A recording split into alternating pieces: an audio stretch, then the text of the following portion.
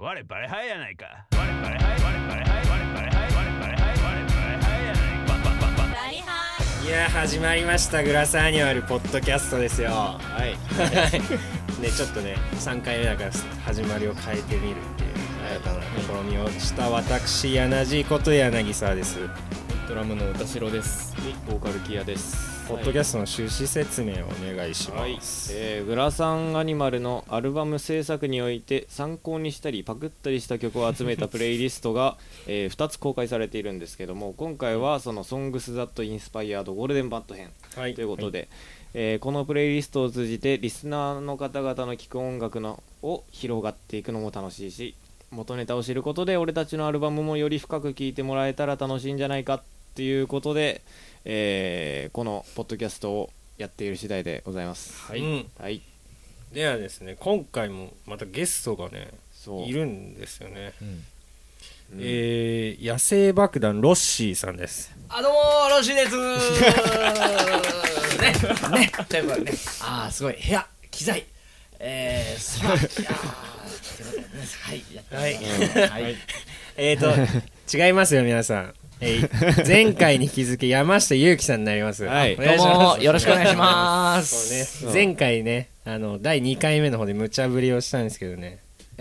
今回ね成功しましたんで、よ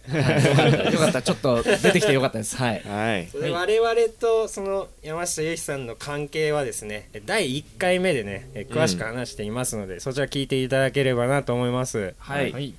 で今回ですねそのセカンドアルバムなんですけど、結構多分我々的にもね話したい内容が盛りだくさんなので、ちょっとじゃあもう早速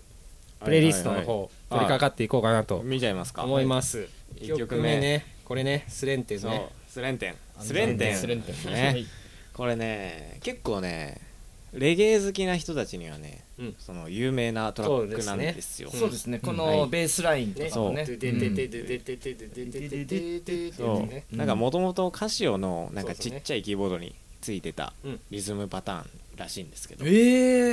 それが最初なんだ。そうそうなんだ。でなんかそれを作った人はボブ・マーリーすげえ聴いてた。で作ったらもうジャマイカの方でそのビートが流行っちゃった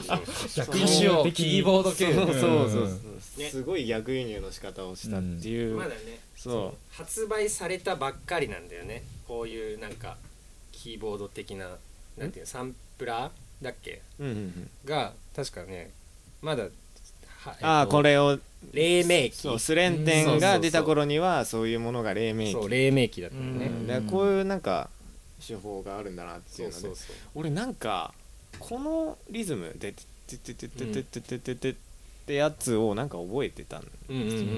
すごいレゲエ界を震撼させた名機がなんちゃらかんちゃらみたいな記事をうっすらなんか覚えてて、でなんかスタジオとかで結構ずっと弾いてたりしてたんだよね。そうだね、弾いてたわ。ずっとやってていつか絶対曲にしたいなっていうのでバリハイのベースラインになりました。そうだね。はい。でこのねバリハイは本当ゴールデンバッドの最後の方にできたそうだね曲なんだけど、実はね、そう実はこのゴールデンバッドね、実はもうちょっと前に出る予定だったんですよね。発売したのが2019年の5月11日だった気がする。よく覚えてる。で前回の2年ぐらい経ってて、その前にラブオイルのシングル版みたいなのが心臓でね、それが配信限定で出てるんですけど、実はそのタイミングで全部アルバム出すつもりだっ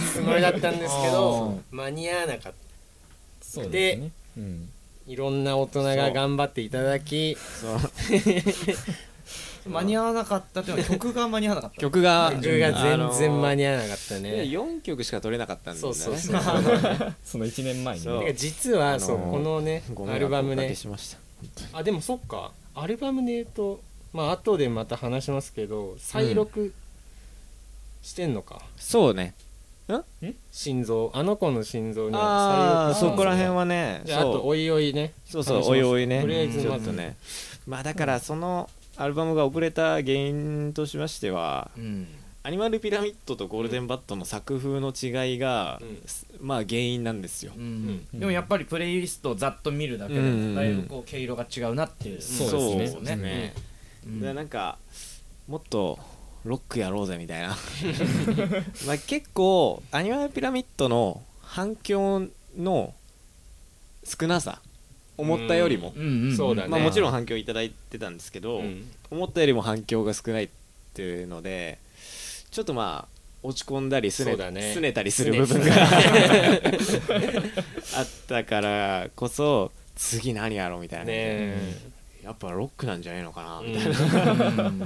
っぱ俺らロックやってみないといけないのかなみたいな感じをしてから音楽を聴き始めるみたいなことがあったから、そうだからそれまであったラテン色みたいなのはぐっとちょっと下の方に追いやって、そこにロックを詰め込んでみたっていう。なるほど。さっきのスレンテンのリフ、俺正直分かんなくて今言われるまで、一応多分曲順的にはそのバリハイのに引用されてるんだろうなって、そこだったのっていう結構やっぱりロックだからドンパンとこういくからあなるほどここだったんだっていうのが分かりました。なんかこのなんて言うんでしょうね、バリハイはレガロックみたいなレゲエロックある意味ミクスチャー的なそうだね。そうそうそう。これも結構新しいこと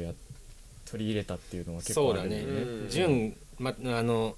これまた純って言いますけど歌白ね、下の名前ね、本名純って言うんですけど、純がパッドドラムを導入したんですよね、このアルバムから。これ覚えてるのはバリハイでその生楽器以外の電子音みたいなのを使うことに最初は抵抗があったんですけど、使ってみたらやっぱかっこいいし、これを取り入れていこうってなったきっかけがこのバリハイって曲でした。だから後半でシャカシャカシャカシャカシャカシャカみたいな、そうそころとね、あとイントロのね、バリハイやないかいっていうね。実はね、そうだよ、今ここで明かしてもいいかな。あの声は誰なんだっていう。気になりますよね。バリハイやないかいっていうね。あれはですね、そう我々8ビーターのですね、吉田さんっていうね名誉のね、そうなのあ、山ちゃん知らなかったんだ。いや知らないなんかメンバーの声じゃないしなって。そうあれは実は吉田さんの声なんです。これいろいろ試したんですよ。そういろんなパターン試してね、いろんな人の声を試して、それでその時いた人にみんなにやらせてね、多分ヤナジーバージョンとかも残ってると思うし、しかもなんならこの事務所のそのなんていうの、もうなんかクローゼットの中で歌取りしたんだよね、経費削減でね。バリハイやないかい感がすごいよね。お前っつってあれバリハイやないかい、広島弁でっていうプロダクションして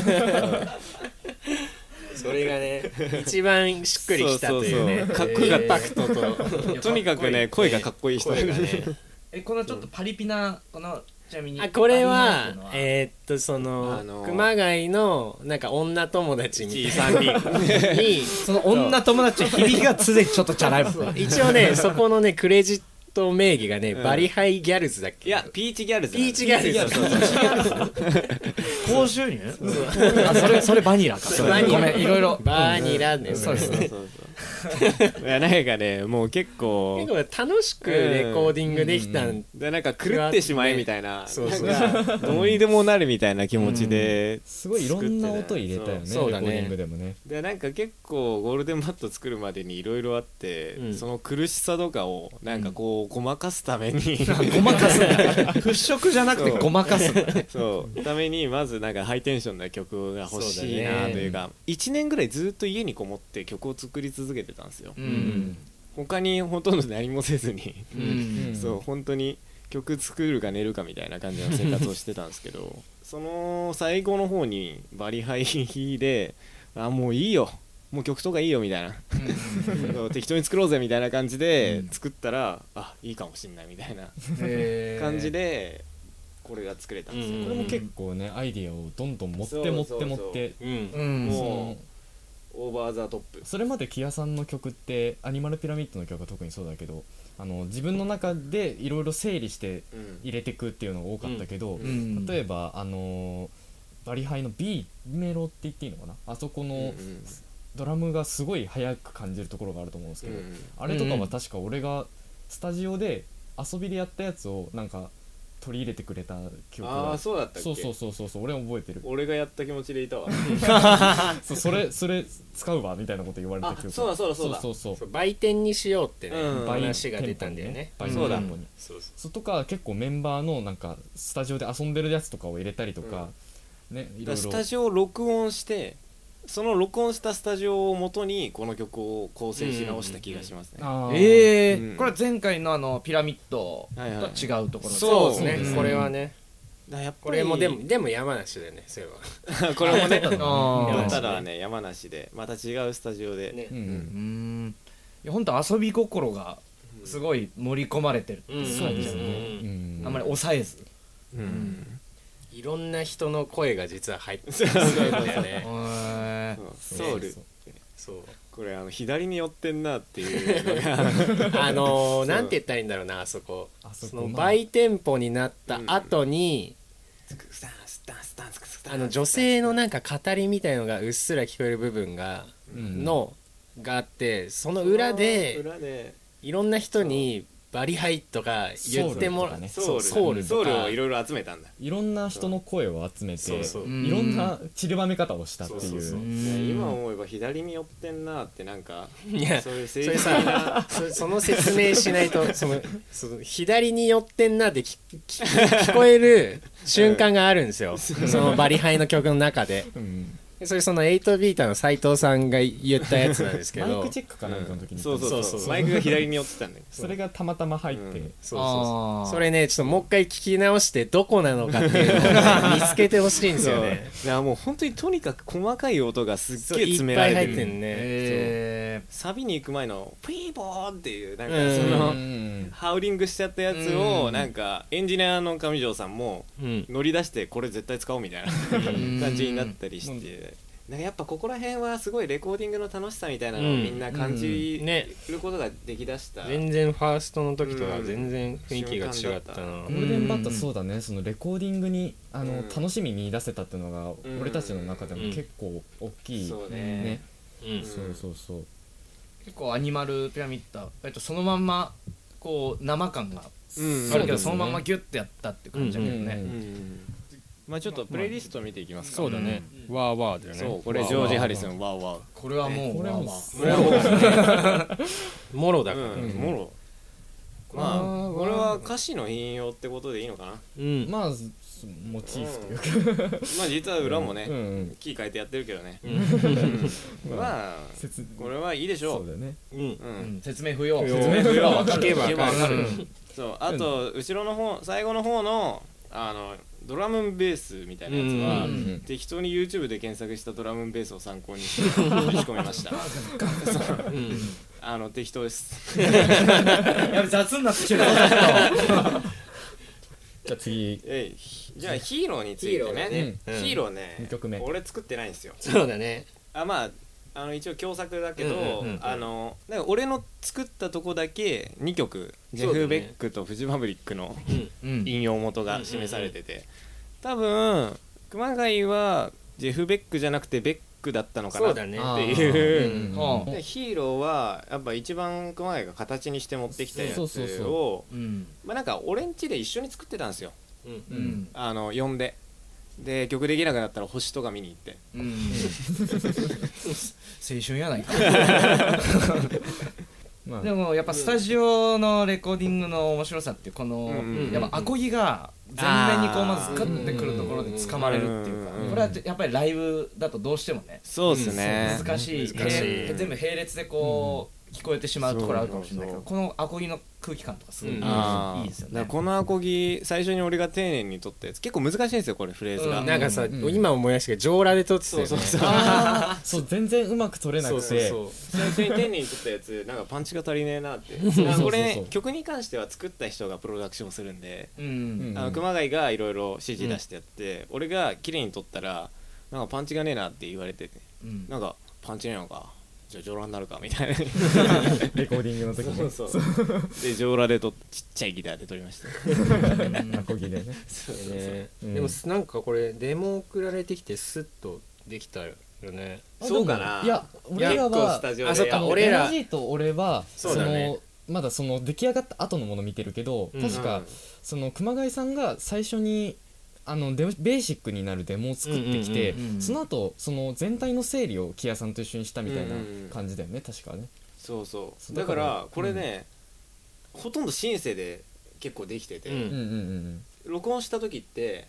ドラムとベースとアコギしかない。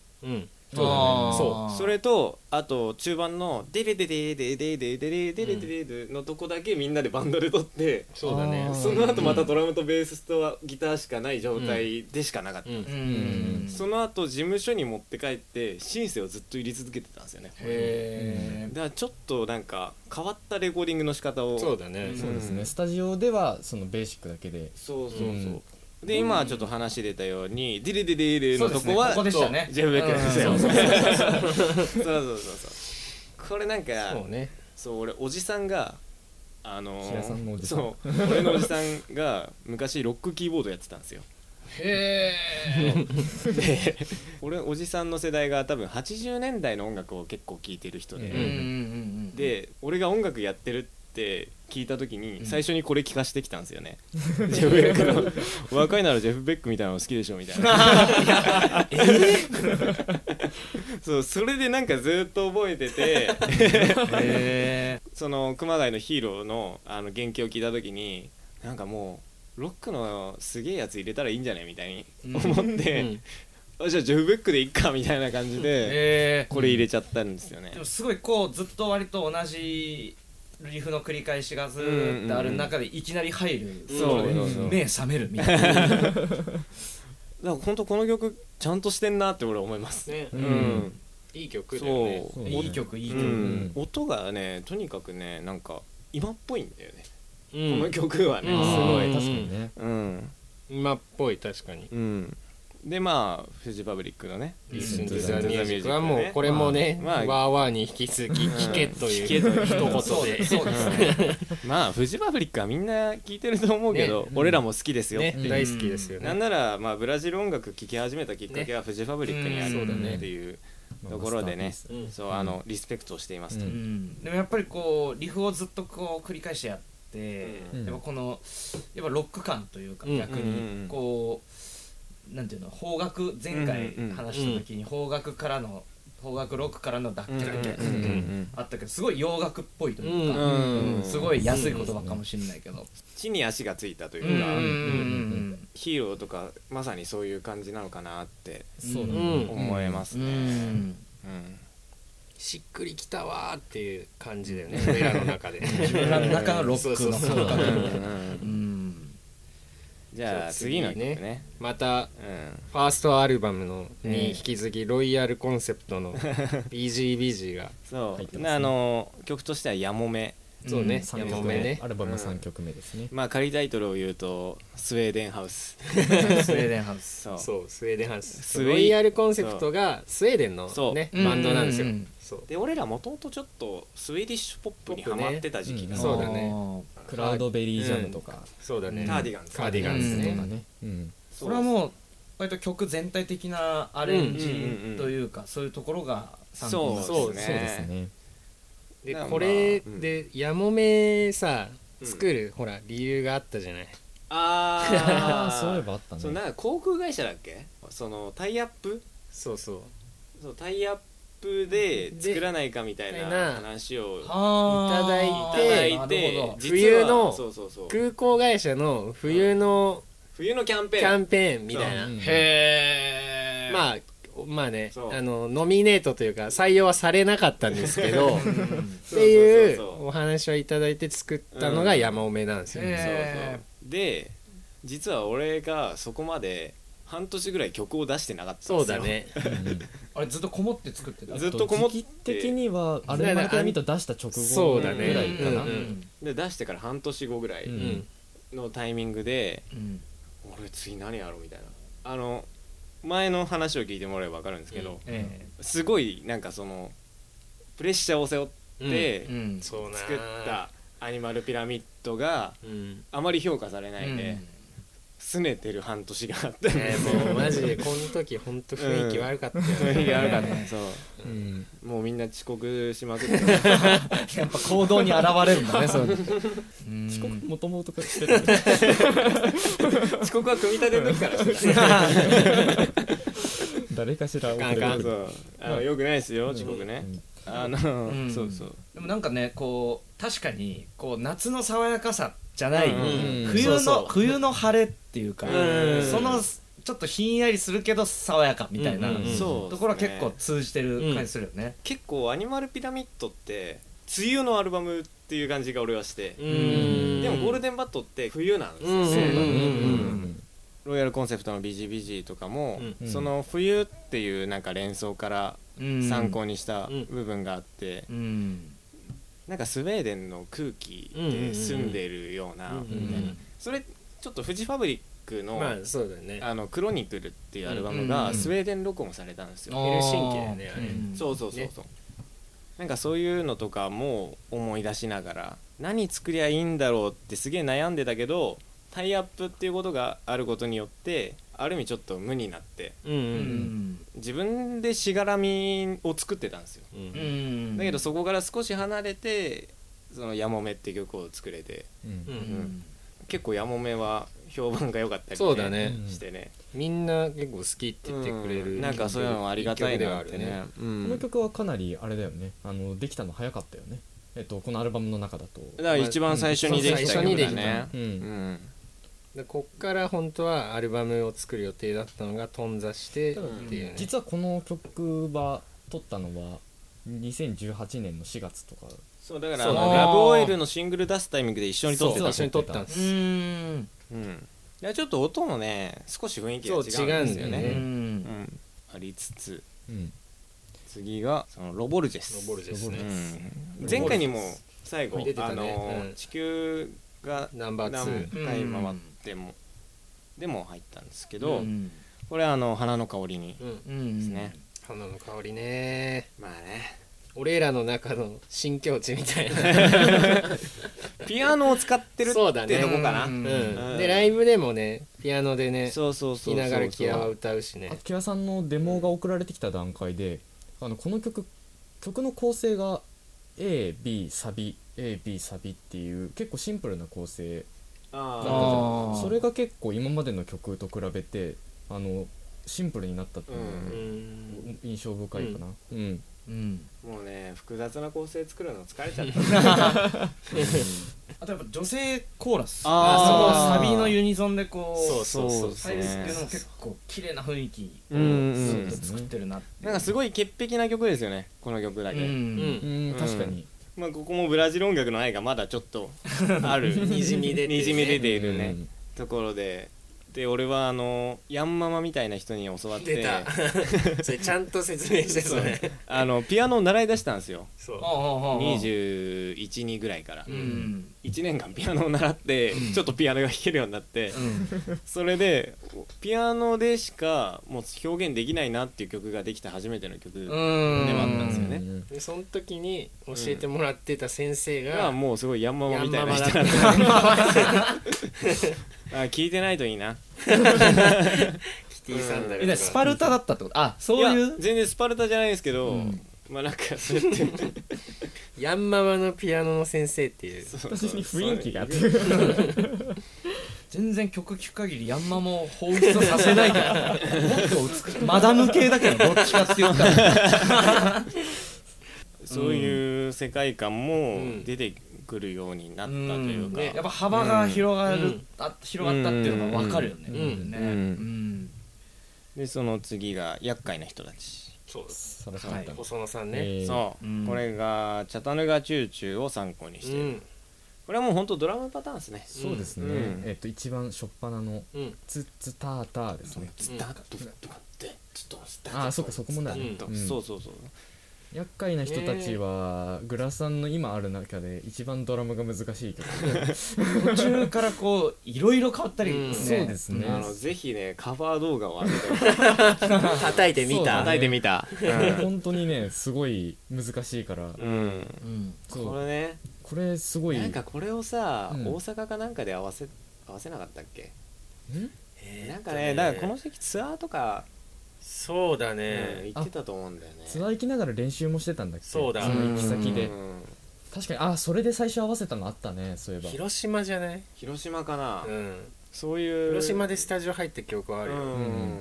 ツアーっていうか遠征をしながら、うん新曲合わせたりとかしてる時期にうんだったね、あったね。そうそうそうあったあった懐かしいわ。ね、だからこれも、そのだからこれもまあブラジル音楽ゾーンなんですよね。そうだねこの花の香り厄介な人たちが。うんちょっとまあどこに置けばいいのか分からなくて真ん中あたりに置いてみたっていう感じの。でもなんかこの最初のギターとかってうん僕個人的な話ですけど、うんビーズの稲葉さんのうんソロ感があるんですよちょっと不穏な艶があるみたいなこのコード感なのかこの響きなのかちょっとエロさがあるじゃないですか。アダルトな感怪しいみたいなね、そう怪しい確かにそう全然もうポカリスエットじゃねえじゃんみたいなスカッとしねえななんか厄介な人たちっていう曲名ですからね。名前もそうだもんね。うんでも本当途中のドラムっていうかんあれはこれ難しいんだろうなって。あれは、うんなんていうの、ドラムベースではちょっと違うあれはね、だからちょっと俺はトラップとかを意識してたんだようね。んそうなんかちょっあのと時聞いてたよね、聞いてた聞いてた、うんうん今の音楽にアジャストしないとみたいな、うんそういう気持ちがあったから、うんこの時期はロックとか聴きながら、うんトラップとかも無理して聴いたりとか、そうだねうんうん今っぽいものをうんしないといけないのかもなとかね、うんまあでも結構ちゃんとねうんそれはそういう気持ちは置いといて曲としてはちゃんと完成はできてるかもしれないな、うんかなり詰め込んでるというか情報量が多いんだけど、うん曲の長さ3分ちょっとっていうか3分何秒とかしかないんだよね、うんすごいキアさんのアレンジ力のなんか出てるなっていう感じがしますね、ありがとうございますでもこういう曲ってあんまりシングルにはなりにくいけど、まあねそう逆にこうアルバムにうん入るってことでこう、うん存在感があるっていうかね、うんすげえこうスルメな曲というか、なんか俺らの中でもやるの難しいけどやりたい曲ではあったよね。そうだねうん多分本来さなんかその、すげえある程度アルバムいっぱい出してて6枚目7枚目ぐらいのうんなんか1曲みたいな雰囲気をセカンドアルバムでやるっていう感じ、とにかくね暗い気持ちでね気持ちが出ちゃってるよね。そう気持ちね俺出るからね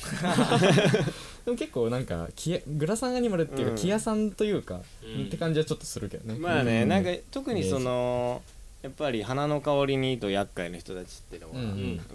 確かに雰囲気も違うし、うんなんかソロ活動の曲と言われてもまあ違和感みたいなうん感じはするかもね。でもまあちょっと付き合ってもらってねメンバーにもねいや曲そうそうそう順すごい悩んだよね悩んだねマジで、うん本当にうん1曲目を何にするかとかそう1曲目も悩んだ。悩んだ悩んだ。いやいやだからこので厄介な人たちとなんだかようん花の香りとかの位置をどこにするかってういう、んそうあれ覚えてるのがさ、曲順決めるときに前半は生を意識する、いや生きることを意識する曲が多くて、うん後半は死をイメージする曲が多いって話がなかったっうんうんけでそれは採用されてるよね。確かここまでは結構生きそうるだったっけ曲みたい歌詞な。あれいやなんか俺はさこのアルバムはやっぱ「ゴールデンバット」っていうタイトルじゃないとうん繋がんないのかなってのは思ってて、全部死ぬ曲だからねうんまあそっか。うんで歌詞の内容とかも全然ファーストと違うからそうだね、ね、そういえば死ぬ死か別れの曲が「ハイ」になる曲うん